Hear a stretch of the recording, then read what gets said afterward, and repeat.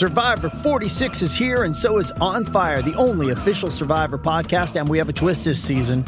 The winner of Survivor 45, Dee Valladares, will be joining us every week. We're going behind the scenes of the biggest moments, the how and the why things happen, and the strategy and analysis you can only get from someone like me, a Survivor winner.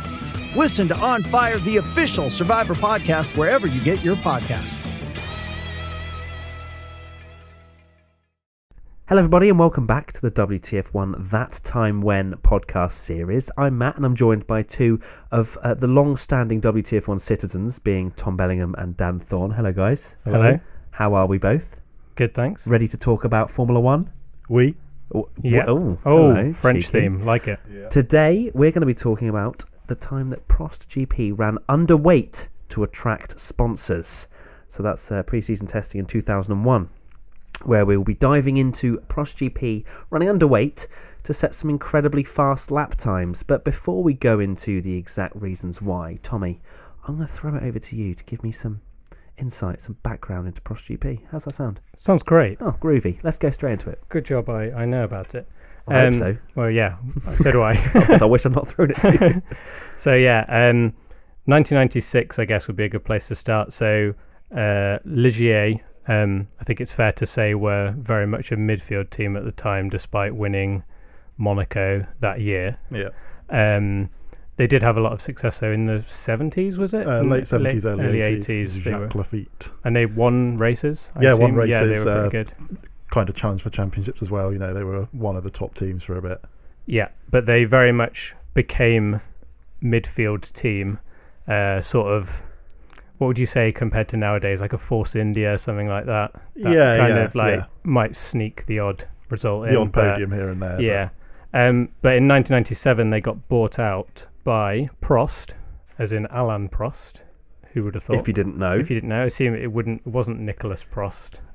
That would have been incredible because he would have been like 9 or something. Yeah. So yeah, they bought Alain Prost bought that team, that French team. And they did pretty well in their first year, didn't they? Yeah. I mean, 97 was kind of a bit of a year change. The cars were slightly different to the year before. But the big change was, instead of being a single tyre supplier with Goodyear, Bridgestone came in. But because they were a new tyre supplier, all the teams that went with Bridgestone were sort of midfield teams. But it turned out that the tyres were actually really good under certain conditions. And Prost, being one of the teams with Bridgestone tyres, turned out to be very competitive at certain races, and Olivier Panis actually challenged for wins and was considered a bit of an outside championship contender.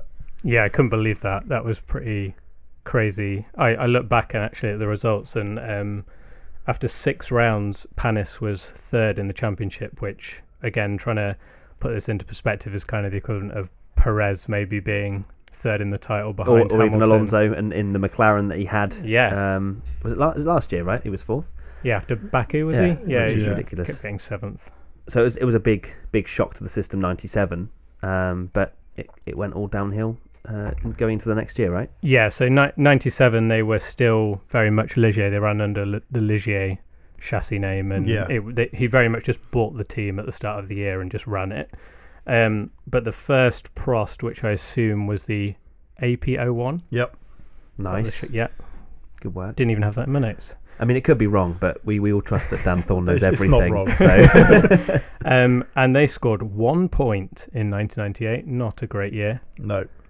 I mean, for 97, they, as you said, just bought Ligier, so they had Mugen Honda engines. But for 98, Prost did this deal with Peugeot, where it was supposed to become like a manufacturer team. Peugeot would provide the engines and provide development. But in the end, Peugeot changed the contract right at the eve of the season.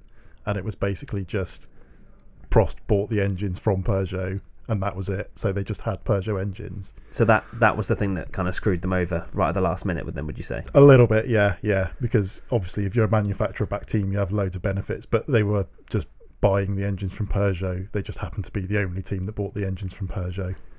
They were expected to do well, though. I think they were really pushing to be successful. They weren't just making up the numbers. They even had their own video game from... I can't say I ever played it. No.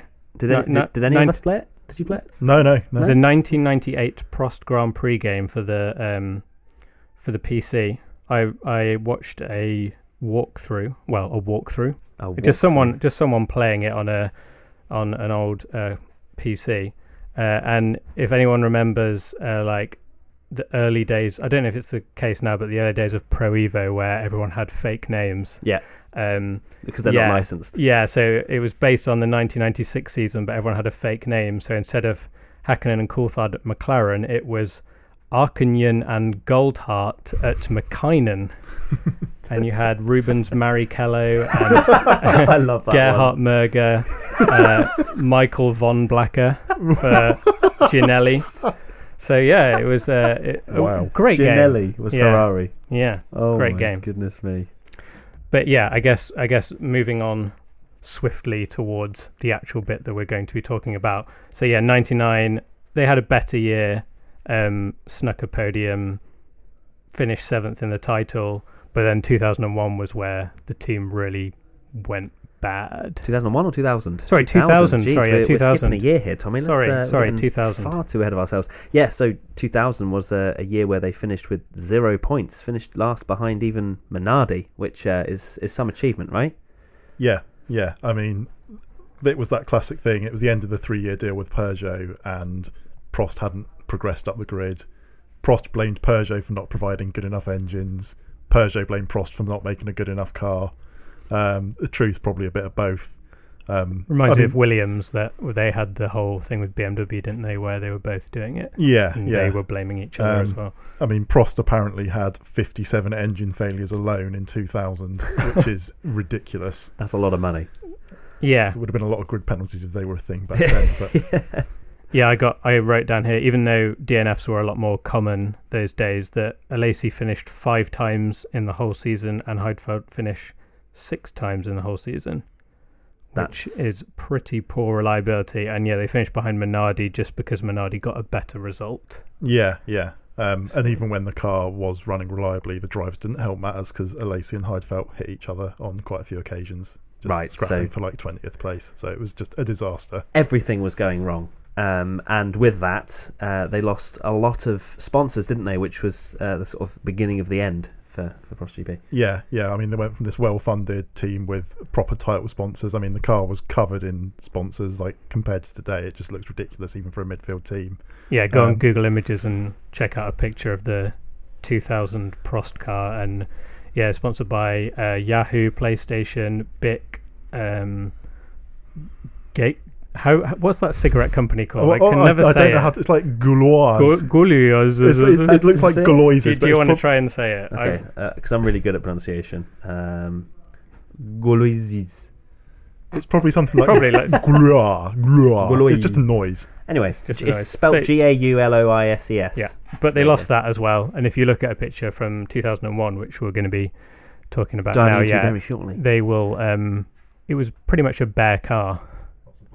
A bit of a Braun GP style, just nothing on it. 2001, was seen as very much a fresh start, wasn't it, for the team, with engines from Ferrari rebadged as Acer, and we'll dive now into Estoril pre-season testing, unless you had any information, Dan. It looks like you're about to fulfil me with some knowledge. Well, they weren't called Acers straight away. That's the thing. They were just Prost Ferrari to start with, going into testing. But yeah, Estoril and Barcelona were sort of like the two main pre-season test venues, and at both of them, Prost set some really good lap times.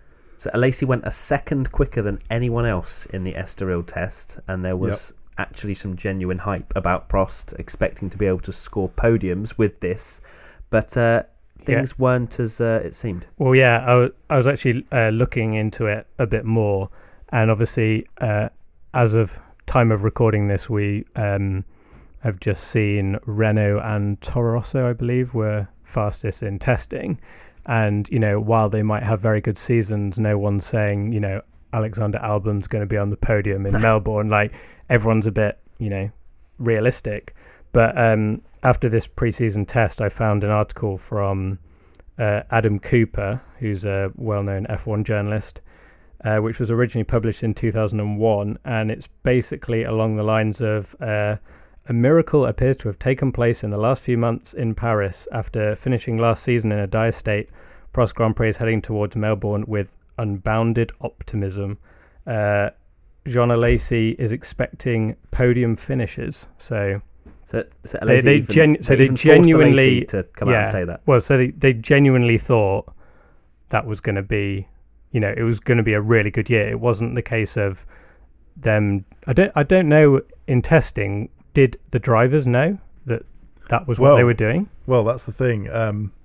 You'd think that the drivers would be in on it, but skipping ahead a little bit, but it's a little bit relevant. Later in that season, Alesi left the team. Apparently, he fell out with Prost because I couldn't find any other verification of this apart from a comment on the internet, which we all know how reliable they are. Oh, yeah. But apparently one of the reasons why he left was because he wasn't in on the fact that Prost were running the cars underweight in testing. And he genuinely thought the car was a contender and like one of the best cars of his career. And it just turned out not to be. So it's almost like they were trying to not only get sponsors, but they were trying to get the belief of the drivers as well. And just get a bit of team morale, I guess. Yeah. But how did they think that was going to work? Because obviously then you go to Australia or the first race of the season and the cars have to be legal. Because they were quickest, they had... so they just signed the deal with Ferrari and they had the Ferrari gearbox... It was gearbox engine and the whole rear end of the Ferrari. And obviously Ferrari were great at that time. So, getting one of the championship winning back of your car, that's a big deal. So people were like, okay, this... Like Prost is essentially half a Ferrari and now they're going really quick. Maybe this is where things go good. Yeah. I mean, the idea of going quick in testing is to get sponsors, and going back to the Acer thing, it kind of worked because after testing, Acer, which was... They used to make like laptops and things. I don't know if they still do now. I used to have an Acer laptop. I did as well, yeah. Yeah. They basically became title sponsors and then the engines became branded as Acer. So from a bit like tag with Red Bull. Yeah. So from a sponsorship perspective, that worked in a way. Okay, because I've got in my notes that they didn't really get any sponsors, or was it outside of that deal? Outside of that deal, there might have been some minor ones, but the car's still very bare compared to the 2000 car. Yeah, you see the pictures from testing, and the car is literally just blue with Prost Grand Prix on the side, and then in the first race, it's blue with Acer on the side. So with all this hype going into coming out of testing and podiums, etc., the car was terrible, as you would expect from the fact that they ran underweight and had an illegal car. They only scored 4 points all year, and then you mentioned that Alesi left the team. Yeah. And the team actually folded in the winter of 2001. Dan, you look like you were about to give me some more. Well, that's the thing. The car wasn't that bad. It was, it wasn't a second lap faster than anyone. And when they rocked up to the first race in Australia, Alesi was 3 seconds off of pole. But compared to, apart from that first year when the car was basically a Ligier, it was probably their best year. I mean, the car was reliable. It was consistent. Alesi was in the top 10 more often than not. But the problem was that because they'd run out of money, Alesi was basically the only driver who was like competitive, and he was at the end of his career. They had to start off the year with Gaston Mazzucani, who was a pay driver basically. Right. But even though he brought money to the team, he was fired after 4 races because he just wasn't performing. And then they had Luciano Berti, replaced him. He was okay, but then he got badly injured in a crash at Spa. And then Thomas Enger. Thomas Enger, yeah. Yeah, so Thomas Enger's quite an interesting fellow. Why is that, Tommy? He has been banned because he enjoys a bit of 420 blaze.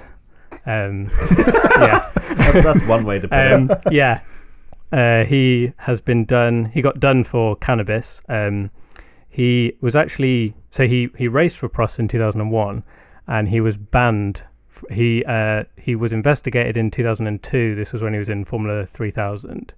Yeah, and he actually got stripped of his title for failing a drugs test. That's correct, right? Yeah.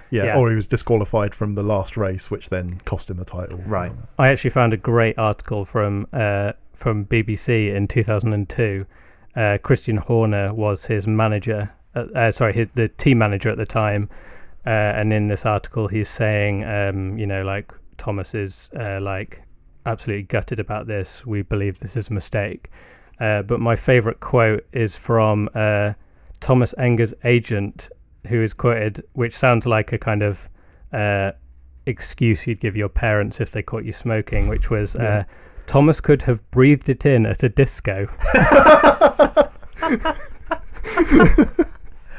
Wow. Yeah. I mean, of all the excuses, that's the one they went with. Yeah. That I chuckled a lot when I read that, so I had to mention that.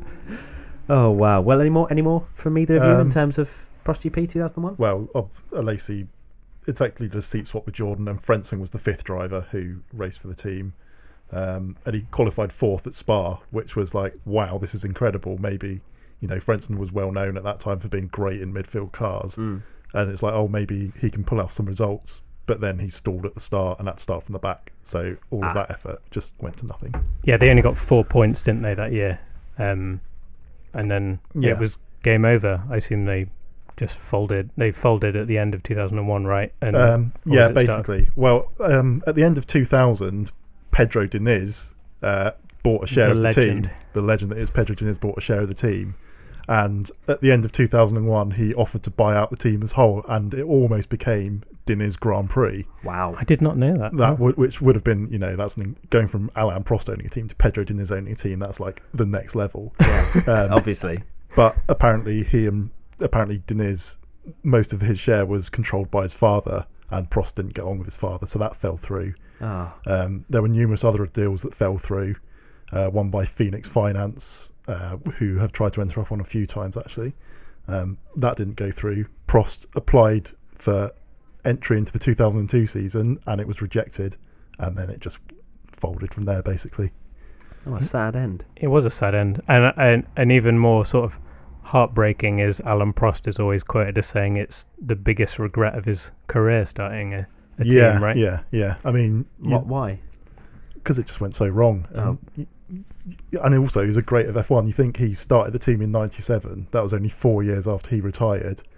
That would be like if Nico Rosberg started a team next year sort of thing. It's like he's still fresh in the memories of F1 fans. Yeah. And then just has this terrible team that does really badly. Yeah. It would sort of dampen your reputation, even though it's nothing to do with you as a driver. It's just a bit of a rubbish way to... I mean, it could have been even bigger, because I read quotes from Prost where he said that he was thinking of starting a team immediately after he retired in 1994, and he was speaking with Senna about it, and they sort of said, oh, let's start a team, I'll start a team, you come and drive for me, sort of thing. So Senna driving a Prost could have been a thing. Wow. That would have been crazy. That's one for the speculation. Have we exhausted both of your brains, boys, on that? Have we done that? All our facts are dried up. That's all. It's a pretty interesting topic, really, to be honest. You don't really think about teams doing that so much these days, but then you've got Toro Rosso and Renault going to the top of the timesheets. Who knows? For Prost, it was a Hail Mary. Just we've got nothing to lose. Let's just go crazy in testing, and it kind of worked for a year, but you can only do that so many times before people cotton on, and that's the thing. It will secure sponsorship for that short time, but then when it's kind of seen as that they'll play these kind of tricks, that's when sponsors will, when it comes out, that's when sponsors will be like, oh, I'm not touching that with a barge pole. So that's, I guess, one of the reasons why they didn't survive. I mean, another reason as well is just because that was the time when costs were escalating. I mean, everyone just dismissed Prost as, oh, that's just a failure of a team. That's happened all the time.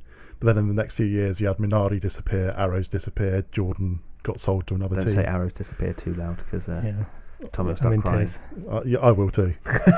Well, before we start crying, we should probably wrap this one up. That time when Prost GP went underweight and smashed some lap times. Thank you so much, guys, for taking part. Bit weird for us to do audio only, isn't it? Bit weird to not have cameras in our face. Well, not for you, Dan, because you've I don't exist. Remember, I'm just I think the weirdest thing after the first one was normally we're used to putting stuff out on YouTube and we get an instant sort of, this is hilarious or this is terrible. Yeah. So please do send us a message and let us know if you like it, if you can think of any more topics that you'd like being covered. Yeah, definitely. Definitely come in with topics and things that you'd like us to talk about. It's a new format. It's something that we'd like to keep concise, quick, and I think we've talked for a little while, but we've enjoyed ourselves. Leave us a message. Use the hashtag WTF1 Podcast on Twitter.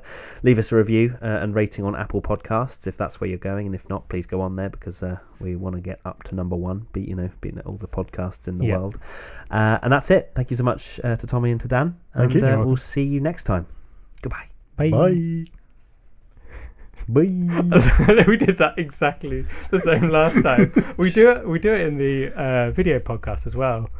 You go, see you next time, bye, and then it's just the English thing that you just go, bye. When you drive a vehicle so reliable it's backed by a 10-year, 100,000-mile limited warranty, you stop thinking about what you can't do and start doing what you never thought possible. Visit your local Kia dealer today to see what you're capable of in a vehicle that inspires confidence around every corner.